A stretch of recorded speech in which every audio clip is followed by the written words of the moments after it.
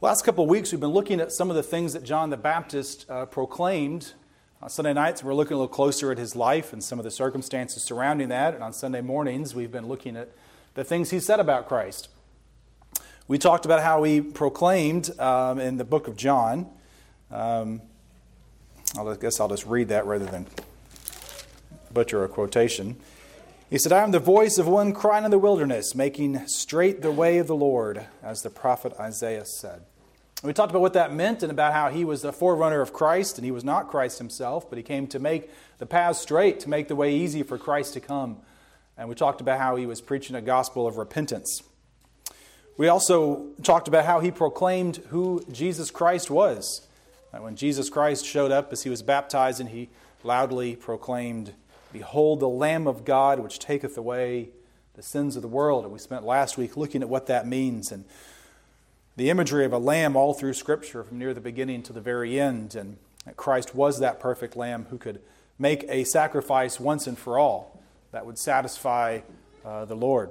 And we talked about how he takes on and takes away that burden of sin, as Brother John just sung about. This idea of who Christ is and what he did. Today I want to spend just a few minutes looking at the baptism of John, or baptism of Jesus by John. And to do that, instead of looking at the book of John, we're going to look at the book of Matthew.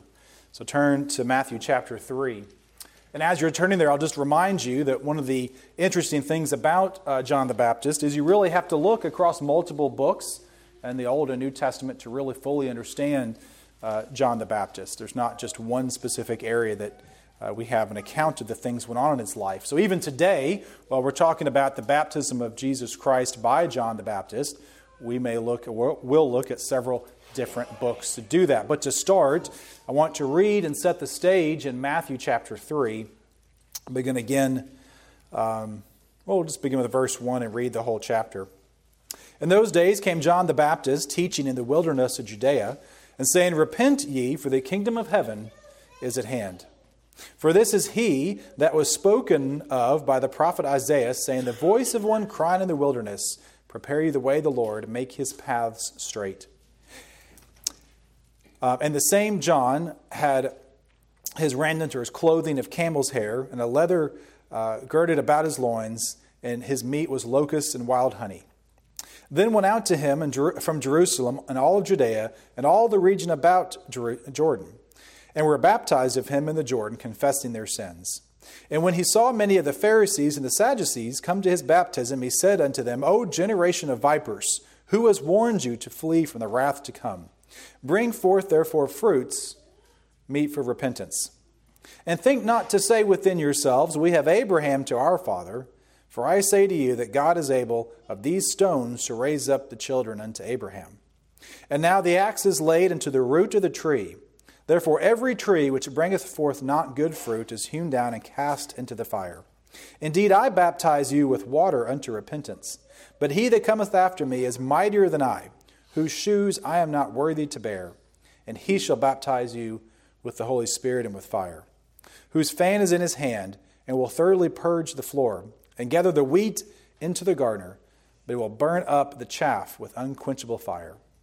Then cometh Jesus from Galilee to Jordan, unto John to be baptized of him.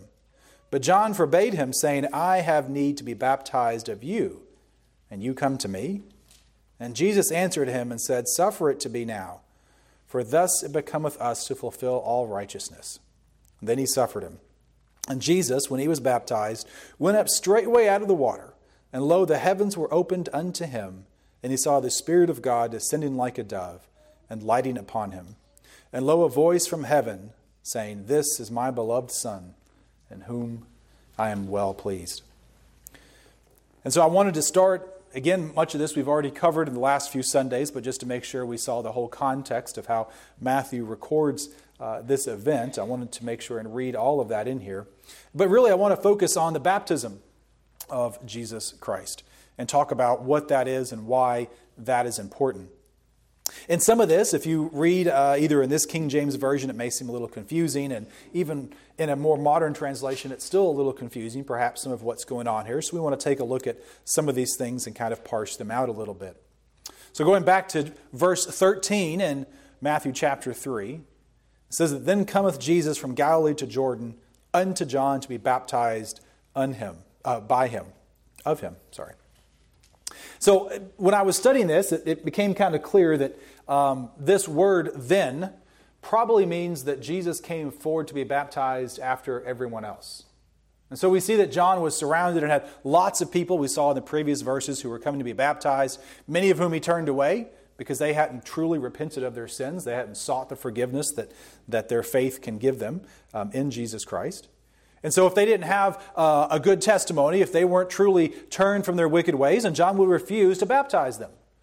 And again, this goes back into the importance of baptism, but also goes to show you that baptism is not the thing that actually saves you. It is your repentance that does that. So John would turn people away. In fact, he was very harsh to the Pharisees and the Sadducees. Those are the ruling elite, the religious elite of the day. And he said, why are you all coming along with this crowd to be baptized? Who warned you? You're not truly repentant. You're not truly converted. And so very likely it took a long time for many of these people to be baptized into the river. And then we see Jesus appears. And I think it very fitting, if in fact that is correct, that it indicates that he came after everyone else had already been baptized. We see this in a few other examples. We see that after his crucifixion and death, he was buried in a new tomb that had never been used. We see that when he made his triumphal entry into Jerusalem, he rode on a donkey that had never been ridden on. And so we see this idea that Jesus Christ is slightly separated from the rest of us, and perhaps this is the case as it was here, that after John had finished baptizing everyone who was to be baptized that day, Jesus Christ steps forward and presents himself as well. Can you imagine what an honor that is? I mean, it's an honor for me, a mere man, to baptize another mere man or woman who has become a child of God. But I can't imagine the Son of God coming to me and saying, why don't you baptize me? It's something else. It also confirms, at least later on, the things that John was saying. And so again, we see this. Now, at this point, Jesus had just presented himself. John had proclaimed who he was, but the people hadn't started listening to Jesus yet because he hadn't begun his ministry yet. This begins after this. But no doubt what happens later is people knew who John the Baptist were. We've talked about this already. There's all kinds of discussion about who he was and whether he's a great prophet. Everyone was listening to John. Even the religious leaders were coming forward to see him. And then he baptizes this man, the Son of God, Jesus Christ. And then later, no doubt, many people would begin to believe Jesus Christ because John was honored to baptize him. And so we see this acknowledgement between the two of what is going on. Now in verse 14 it says that John forbade him or tried to stop him. You could translate that, he vigorously protested. And again, I can only imagine if Jesus Christ was to approach me and say, well, baptize me, I'd say, not a chance. We see similar things with Peter, who didn't want to have his feet washed by Christ, who protested and said, oh, no. And Christ said, no, this has to be done. This is the way that it works. And so you could read into this and think, well, this is some kind of argumentation. I don't think that's what it was. I think this is John the Baptist being incredibly humble, realizing who Jesus is and saying, oh, Lord, please, I need to be baptized by you. And Jesus said, no, it needs to be this way. And so John gave in and permitted it and baptized him. Now there's this interesting phrase here. In King James it says, for thus it becomes us to fulfill all righteousness. Or another translation says, this is the fitting way to fulfill all righteousness. I want to make sure there's no confusion here. There was nothing that Jesus Christ repented of because he was without sin. And so understand, everybody else who came, there's records repeatedly where John would require them to give a testimony of repentance. Remember that fruits meet for repentance. That idea that they're going to explain how they have been changed and how they have changed their life. Jesus Christ did not do that because there was absolutely nothing to repent of. We've covered this in other scriptures, so I won't belabor the point today, but this does not indicate that Jesus Christ had to be baptized or that he received forgiveness from anything that day, but simply he was following after the pattern that God had foreordained for him to do and giving us an example of what we should be doing as well. So John was obedient and baptized Jesus. Now then we move on to verse 16, and we see that when Jesus was baptized, went up straightway out of the water, and lo, the heavens were opened unto him, and he saw the Spirit of God descending like a dove and lighting upon him. Let's spend a few minutes looking at this. All four Gospels record the baptism of Jesus Christ by John the Baptist, and all of them, as is typical of the Gospels, are slightly different, but all of them are within harmony. They do not contradict each other. Mark indicates that he was out of the water when this occurred, and Luke just says while he was praying. But what we see here is we get this idea that, again, Christ presents himself likely alone without everyone else there on the shore to be baptized. You go down into the river with John. They have this exchange. John agrees to be obedient to what Jesus Christ tells him to do. John baptizes him. And as Jesus is at the edge of the water or leaving or getting out or already out, he begins to pray. The most amazing thing happens that we see here. The heavens were opened unto him. Now there's some interesting question here, and I won't come down real hard on one way or the other on this. The question is, did everyone else see this as well? As in the heavens opening and the Spirit descending as a dove, or was this just John's observation? Part of the way the text is written, it would make us think it was just John the Baptist who saw this. Let me read it again, you'll catch it. And Jesus, when he was baptized, went up straightway out of the water, and lo, the heavens were opened unto him, and he saw the Spirit of God descending like a dove and lighting upon him. It's very unlikely the way it's written is talking about Jesus, that first hymn, so it could just be that first two hymns is talking about John the Baptist. But John the Baptist saw the heavens open and saw the Spirit of God descending as a dove on Jesus Christ.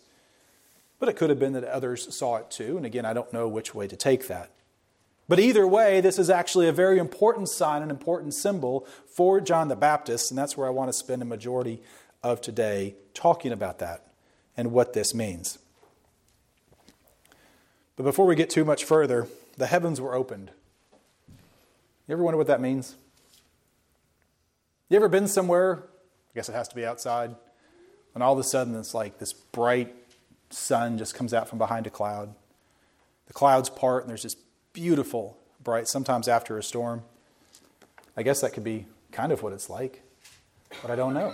I have no idea what it means that the heavens open, but what it does seem to indicate is there's something very special going on here. This is a different circumstance. This is something unusual. And this concept is mentioned actually a couple times in scriptures, and every time it seems to indicate that something special is happening, something amazing is going on, something that we must really pay attention to. And so the heavens are opened up, whatever on earth that possibly means, and the Spirit of God descends like a dove and lights upon him. Now again, I want to make a couple of important distinctions here. The Spirit of God is not a dove. And that's clarified a little bit more in Luke's account. Luke 3:22 says, in the bodily shape of a dove, as a dove, like a dove. And so what we see here is the Spirit of God is somehow manifesting its presence in the visible form of a dove.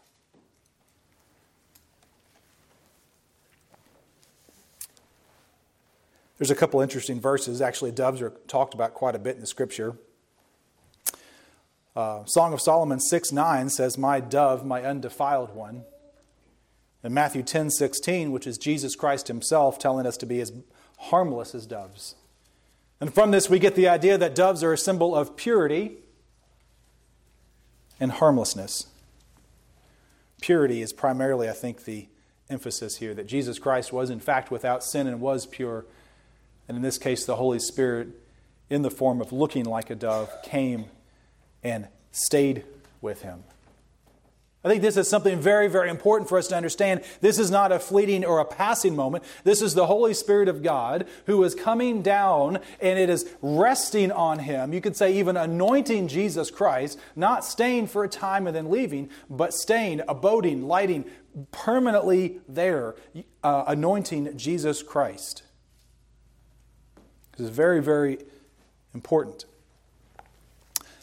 Let's go back and look at some of the Old Testament scripture that talks about this. Keep your marker there in Matthew. We'll return to Matthew in a little bit. But let's journey back to the book of Isaiah. Begin with chapter 11. Isaiah chapter 11.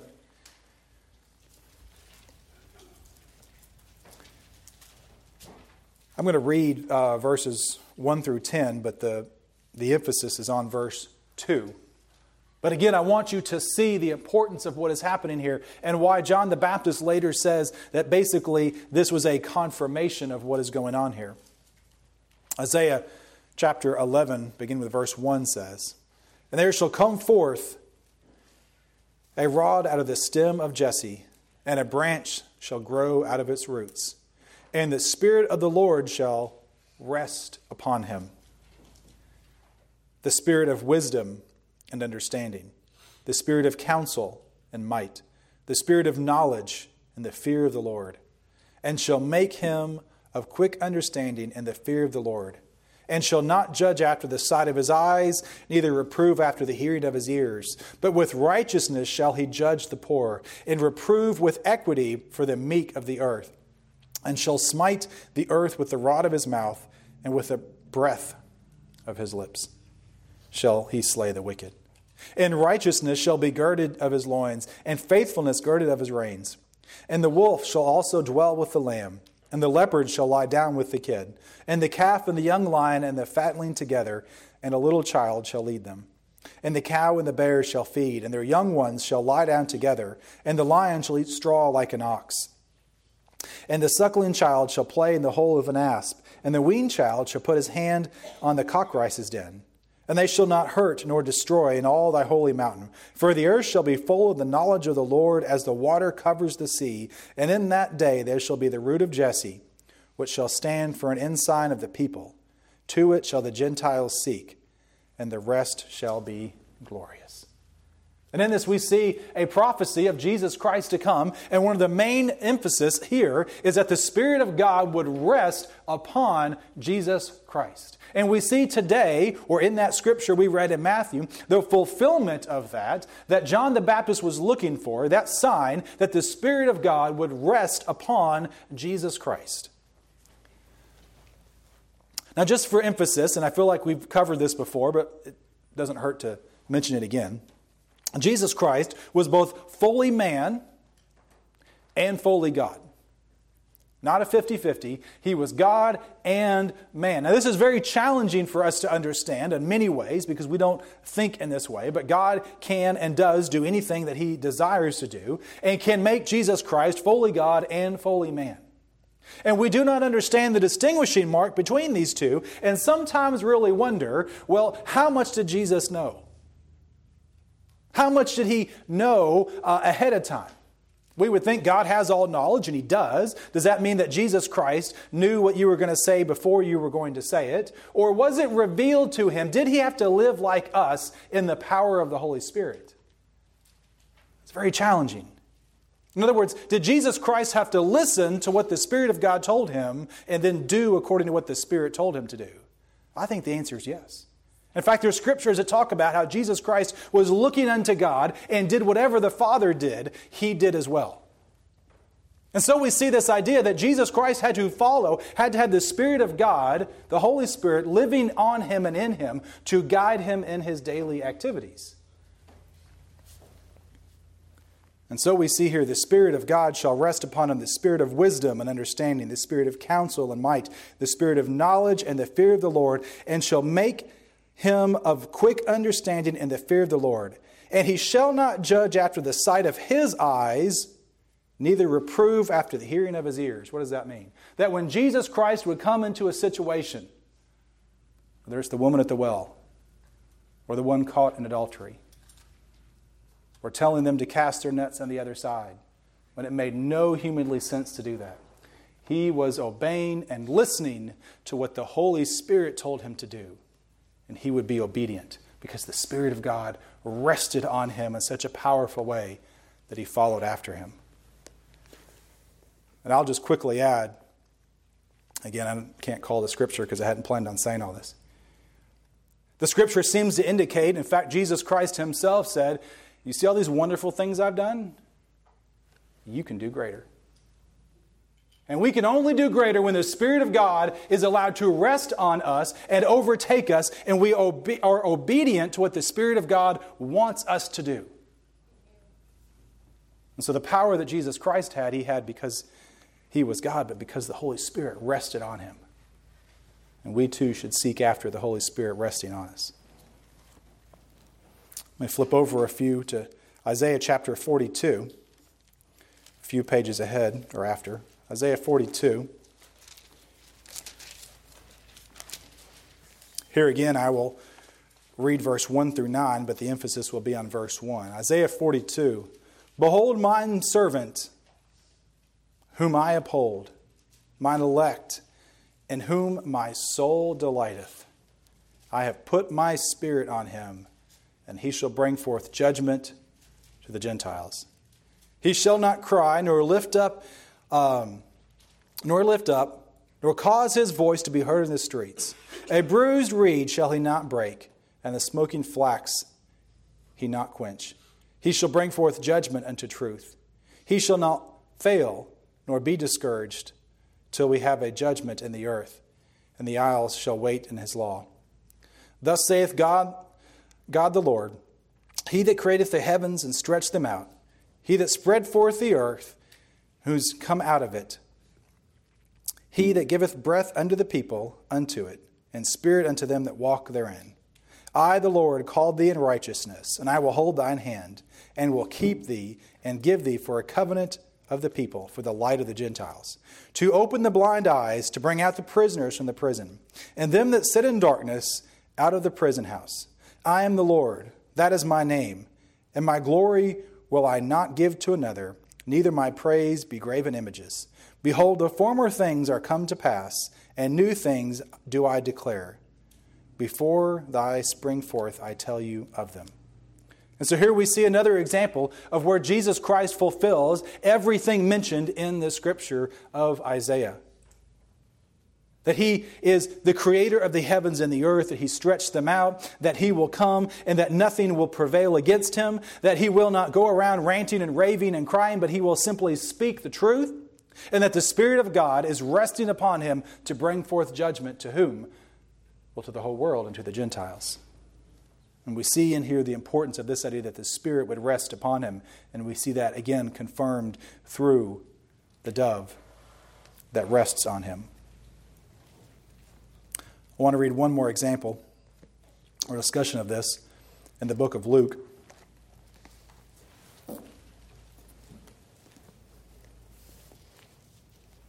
Luke chapter 4, if you'll turn there for just a moment. Now I want to take just a second and explain the context of this so you see the power behind this. Now if you are to chronologically follow what is going on here, we see that Jesus Christ lived about 30 years and was not engaged in this, what we would call the ministry. He had not been revealed to the world as the Messiah. That revelation came the day that John the Baptist called out, "Behold the Lamb of God who takes away the sins of the world." And then it seems as though the next day John proclaims it again, and Jesus was baptized. If you follow after that, you see right after the baptism, we just read about the heavens opening, the Spirit of God descending and resting on Him. And then we see that Jesus was led into the wilderness to be tempted for 40 days and 40 nights by Satan. Jesus overcame that temptation, again through the power of God and through using scriptures against Satan. He comes out of the desert and into the passage we're going to read today. Luke chapter 4. I'm going to pick up, I'll start with verse 13 because it's the conclusion. Luke chapter 4, verse 13. And when the devil had ended all temptation, he departed from him for a season. And so we pick up a new paragraph, verse 14. And Jesus returned in the power of the Spirit into Galilee. And there went out fame of him throughout all the region round about. And he taught in their synagogues, being glorified of all. And then in verse 16, we pick up the story. And he came to Nazareth, where he had been brought up. And as his custom was, he went into the synagogues on the Sabbath day and stood up to read. And there was delivered to him a book of the prophet Isaiah. And when he had opened it, he found the place where it was written, "The Spirit of the Lord is upon me, because he hath anointed me to preach the gospel to the poor. He hath sent me to heal the brokenhearted, to preach deliverance to the captives, and recovery of sight to the blind, to set at liberty them that are bruised, to preach the acceptable year of the Lord." And he closed the book and gave it again to the minister and sat down. And the eyes of all them that were in the synagogue were fastened to him. And he began to say unto them, "This day is the scripture fulfilled in your ears." And all bare him witness, and wondered at the gracious words which proceeded out of his mouth. And they said, "Is this not Joseph's son?" And I'll end there. So let me just make sure we're all on the same page. Jesus Christ is baptized, not for the forgiveness of sins, and not repenting of sins, but because it was the appropriate thing for him to do. Jesus, the Lord God, gave his approval. Instantly after that, he was led into the wilderness for 40 days. After the devil was done tempting him in all ways possible for a time, the devil departed, and Jesus enters into Nazareth and continues about his daily life, which was to go to the temple. And the custom of that time was to give someone a portion of the Scripture to stand up and to read. And when he does it, he opens to the most amazing passage possible that indicates and clarifies exactly what John the Baptist is testifying to. "The Spirit of the Lord is upon me, because he has anointed me to preach the gospel to the poor, and he has sent me to heal the brokenhearted, to preach deliverance to the captives, and to recovering the sight of the blind, and to set them at liberty that are bruised." Coming out of Isaiah, coming all the way forward from the prophecy, and Jesus Christ himself says, "This is about me." Now, can you imagine if I got up here today and read that and said, "Hey, that's about me"? I hope someone would very quickly stand up and say, "You're wrong." But see, Jesus Christ could, because the Spirit of God had rested on him, had anointed him, and he was chosen of God as the Son of God to do these things. And it was ordained from the beginning, and in fact, even just before the beginning of time, that this would be how this would happen. And so we see these things take place in time to testify to who and what Jesus Christ is. And I hope you see the beauty in all of this. Turning back to Matthew, we'll pick up where we had left off. Now that we see the significance behind what John the Baptist is recording, now that we understand that Jesus Christ is fulfilling so many of the Scriptures, now that we see that the Spirit of God is resting on him, and then we see something else that happens. Matthew 3, verse 16. "And Jesus, when he was baptized, went up straightway out of the water, and lo, the heavens were opened unto him. And he saw the Spirit of God descending like a dove and lighting upon him." And in verse 17, "And lo, a voice from heaven saying, This is my beloved Son, in whom I am well pleased." Now watch something very peculiar I want you to identify with. Jesus Christ is the Son of God. That means he is equal to God. He is a part of God. Then we see the Holy Spirit descending out of heaven and resting upon him as a dove. And then we see God Almighty, God the Father, speaking from heaven, saying, "This is my beloved Son, in whom I am well pleased." And brothers and sisters, we see all three aspects of the Godhead at once in harmony. And if anyone tries to tell you anything different, then go back to that passage. And there's others where all three are present and equally separate, yet all unified for the same purpose in the Scriptures. But brothers, understand that Jesus Christ is the Son of God. He is co-equal with God. The Holy Spirit is co-equal with God and God the Father. The three are one God, and we worship them as one.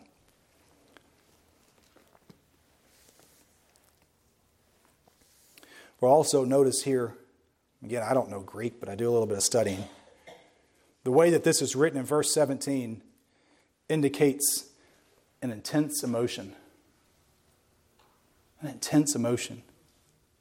We can see here and understand in the context of this that the Lord God, God the Father, looking down on His Son, is not just saying, hey, this is my boy and I'm happy about him. This is my Son, in whom I am well pleased. Why is He pleased? Because He is obedient to the Father. Why is He pleased? Because He's doing what the Father wants Him to do. Because He knows what is going to come. And He knows the beginning from the end. And He knows that Jesus Christ will be obedient throughout His life. That He will have every opportunity to sin and yet will not do it. He knows that Jesus Christ, even though He didn't want to take the burden, will take my sin and your sin upon Himself. That He will carry it to the cross. That He will turn away from His Son. And that His Son will be crushed to death. That He will die and He'll be resurrected. And He, knowing the beginning from the end, can look down and say, I am well pleased in my Son. It's beautiful. It's absolutely beautiful. And we see here such an important understanding of what's going on. And turn with me back to John, please. We'll come close to ending John chapter 3 today. John chapter 1, I'm sorry.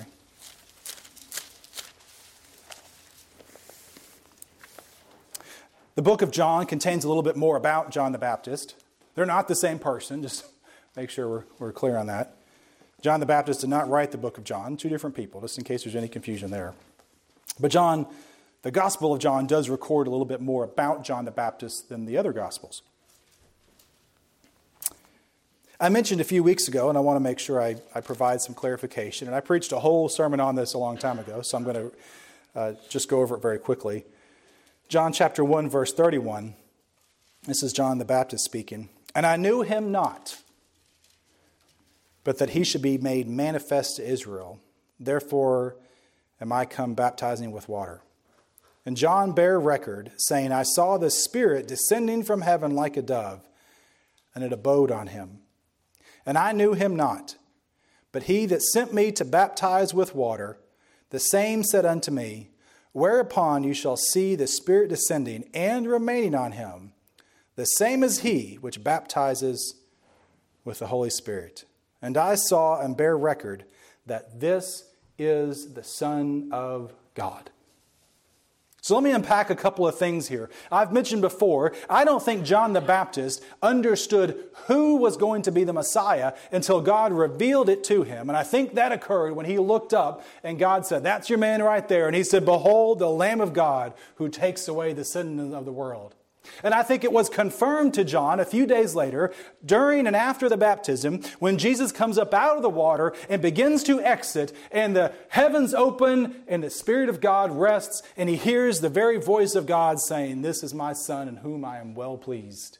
And so John the Baptist is trying to tell us this was not something we worked out before. I didn't know who was going to come. I had no idea who would be the Messiah. And I know we talked about a couple weeks ago about how John the Baptist and Jesus Christ were related through their mother's lines. But they lived in two different cities. They didn't know each other. Probably didn't really grow up together. May have met a few times. We don't know, so I'm not trying to read too much into it. But it's not like, I think John's trying to make this clear, it's not like I've worked this out like a magician might have a confederate. Does that make sense? Somebody who really knows what's going on, who comes up and plays the part to make you believe it. I think John is testifying, I didn't know who was going to come. I didn't know who was going to be the Messiah until God himself revealed it to us. And then he confirmed what he had told me before. And we know that the Spirit of God was within John from birth, which is a little bit unusual. And it appears as though God told John what to look for. I'll read this in a different translation. It says, I myself did not know him, but for this purpose I came baptizing with water, that he might be revealed to Israel. And John bore witness, saying, I saw the Spirit descend from heaven like a dove, and it remained on him. I myself did not know him, but he who sent me to baptize with water said to me, He on whom you see the Spirit descend and remain, this is the one who baptizes with the Holy Spirit. I have seen him and have borne witness that this is the Son of God. There was no doubt in John the Baptist's mind that Jesus Christ was not just another prophet, not just a good man, not just someone else needed redemption or saving, but the very Son of God. And it was confirmed by the signs that God personally told John to look for. And the signs that we read about in the Old Testament that were prophesying about the Savior to come. John then gave that evidence to us that we can believe in Jesus Christ. And we see here a beautiful nature of what we're dealing with. I said I wouldn't flip anymore. I apologize. You can turn there if you want. I'm going back to Matthew chapter 3. I told you got to do a lot of flipping to get the story. Matthew chapter 3. I want to read verse 11 and 12 because I think they play a critical role in this. John was telling the crowd who was there, I indeed baptize you with water unto repentance, but he that cometh after me is mightier than I, whose shoes I am not worthy to bear. He shall baptize you with the Holy Spirit and with fire. John is expressing, even before the baptism, so we're going back in time a little bit, a very important thing. He knew that someone was coming. Someone so great, he wasn't even worthy to take his shoes off, which was a huge indignity in that time. In fact, most slaves weren't even required to take someone else's shoes off. And so John is indicating that he is the lowest of the low, that he is coming to baptize with water after repentance. But he that coming after is mightier than he, and he will baptize you with the Holy Spirit and with fire. There's a couple of ways we can interpret this. Two that I think most likely. Could be that John is referring to a baptism of the Holy Spirit and a fire. That is sanctification. That is salvation when you receive the Holy Spirit, and the fire being at the same time the sanctification, the burning away that which is impure so that you can live a sanctified life. It also may be referring to two different things. One, that is those who are saved are baptized by the Holy Spirit. We are a part of God. We are cleansed by God. And those who are not will be punished for all eternity in fire. I don't know exactly which way. There's other interpretations of that as well. But here's where I want to end us today with our thought. We see John the Baptist being obedient, baptizing, asking for repentance before he submits anyone to baptism. Smoothing the way, lowering the hills, making sure the ways are straight for Jesus to come, having no idea when his work would be fulfilled, having no idea who is going to fulfill it, but knowing that when this person comes, he would see the Spirit of God rest permanently on them. And then one day, while fulfilling his obedient duty, baptizing and baptizing and baptizing, a man steps forward who God has ordained to be the Messiah, who comes to John, who has no need of being baptized, who has absolutely no need of repenting of anything because he is perfect. And John says, oh, please, not me. And Jesus says, no, it has to be this way. And John likely has the greatest honor of his life to baptize our Lord.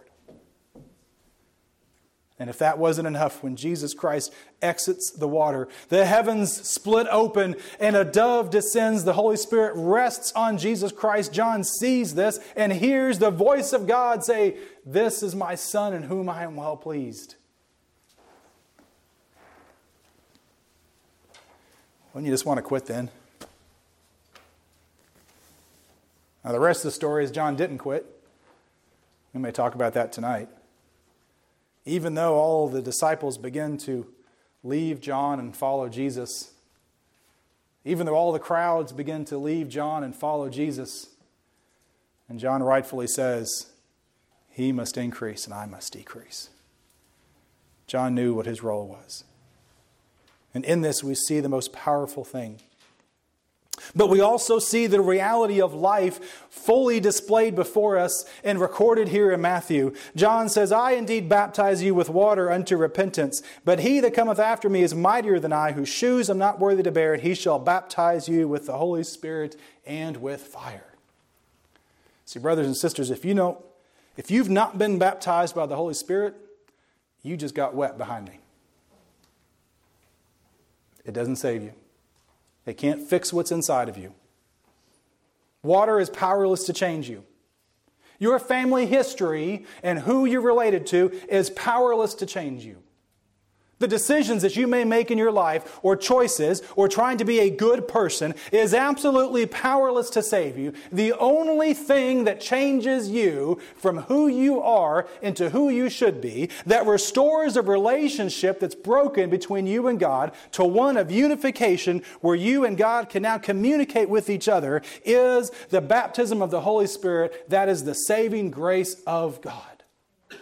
There is nothing else you can put your faith into, nothing else that will save you or get you to be reunited with God other than Jesus Christ and His grace and believing and being converted and having the Holy Spirit come into your life. Because what we know from countless scriptures is that once you are saved, the Holy Spirit comes to you as well. That means you are saved and you have access to the co-equal part of the Godhead, who you can pray and talk with, who will comfort you, as the Scripture says, who will guide you into all righteousness to help you know what you are to do.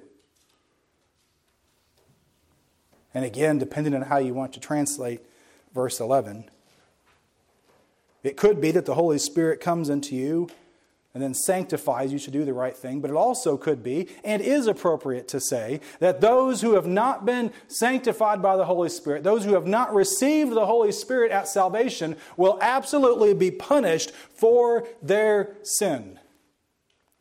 And that's the part that no one likes to talk about.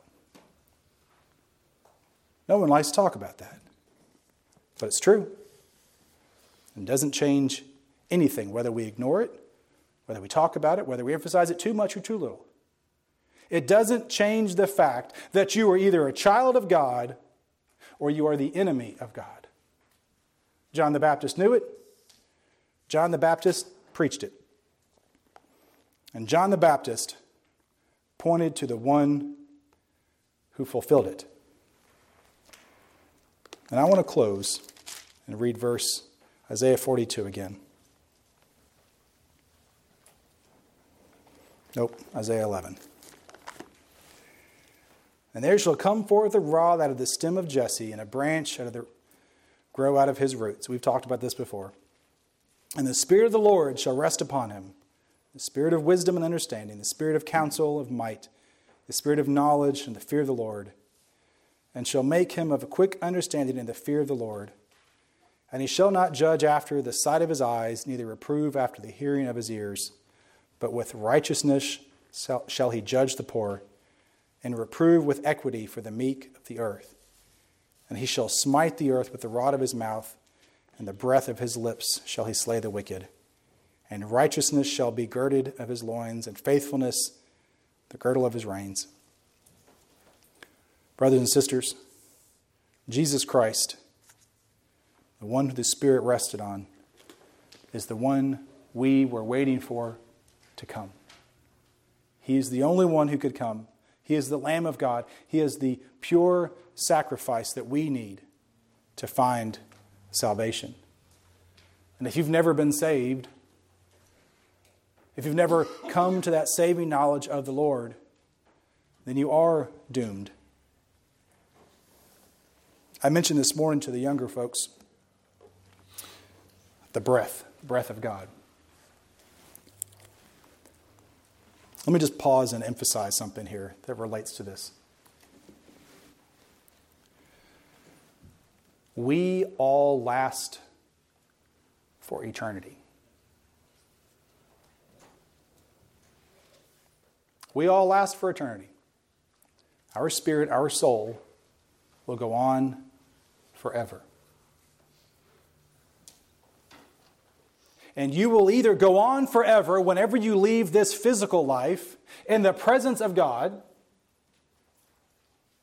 or you will go on forever in the complete absence of God, which is as dark can be and as burning hot as possible, and you will live the rest of eternity in one of those two places. We live forever. And where you put your faith today, if the Lord's dealing with you, will determine where you spend eternity. John the Baptist knew that. That's why he preached repentance. That's why he pointed to the Lamb of God that can take away your sin and move you from eternity separated from God to an eternity with God. And thousands of years later, the gospel is no different. Nothing has changed. Jesus Christ has died, conquered death, and risen and seated at the right hand of God today, making the way of salvation open to you. And so, where will you spend eternity? Because you're going to spend it somewhere.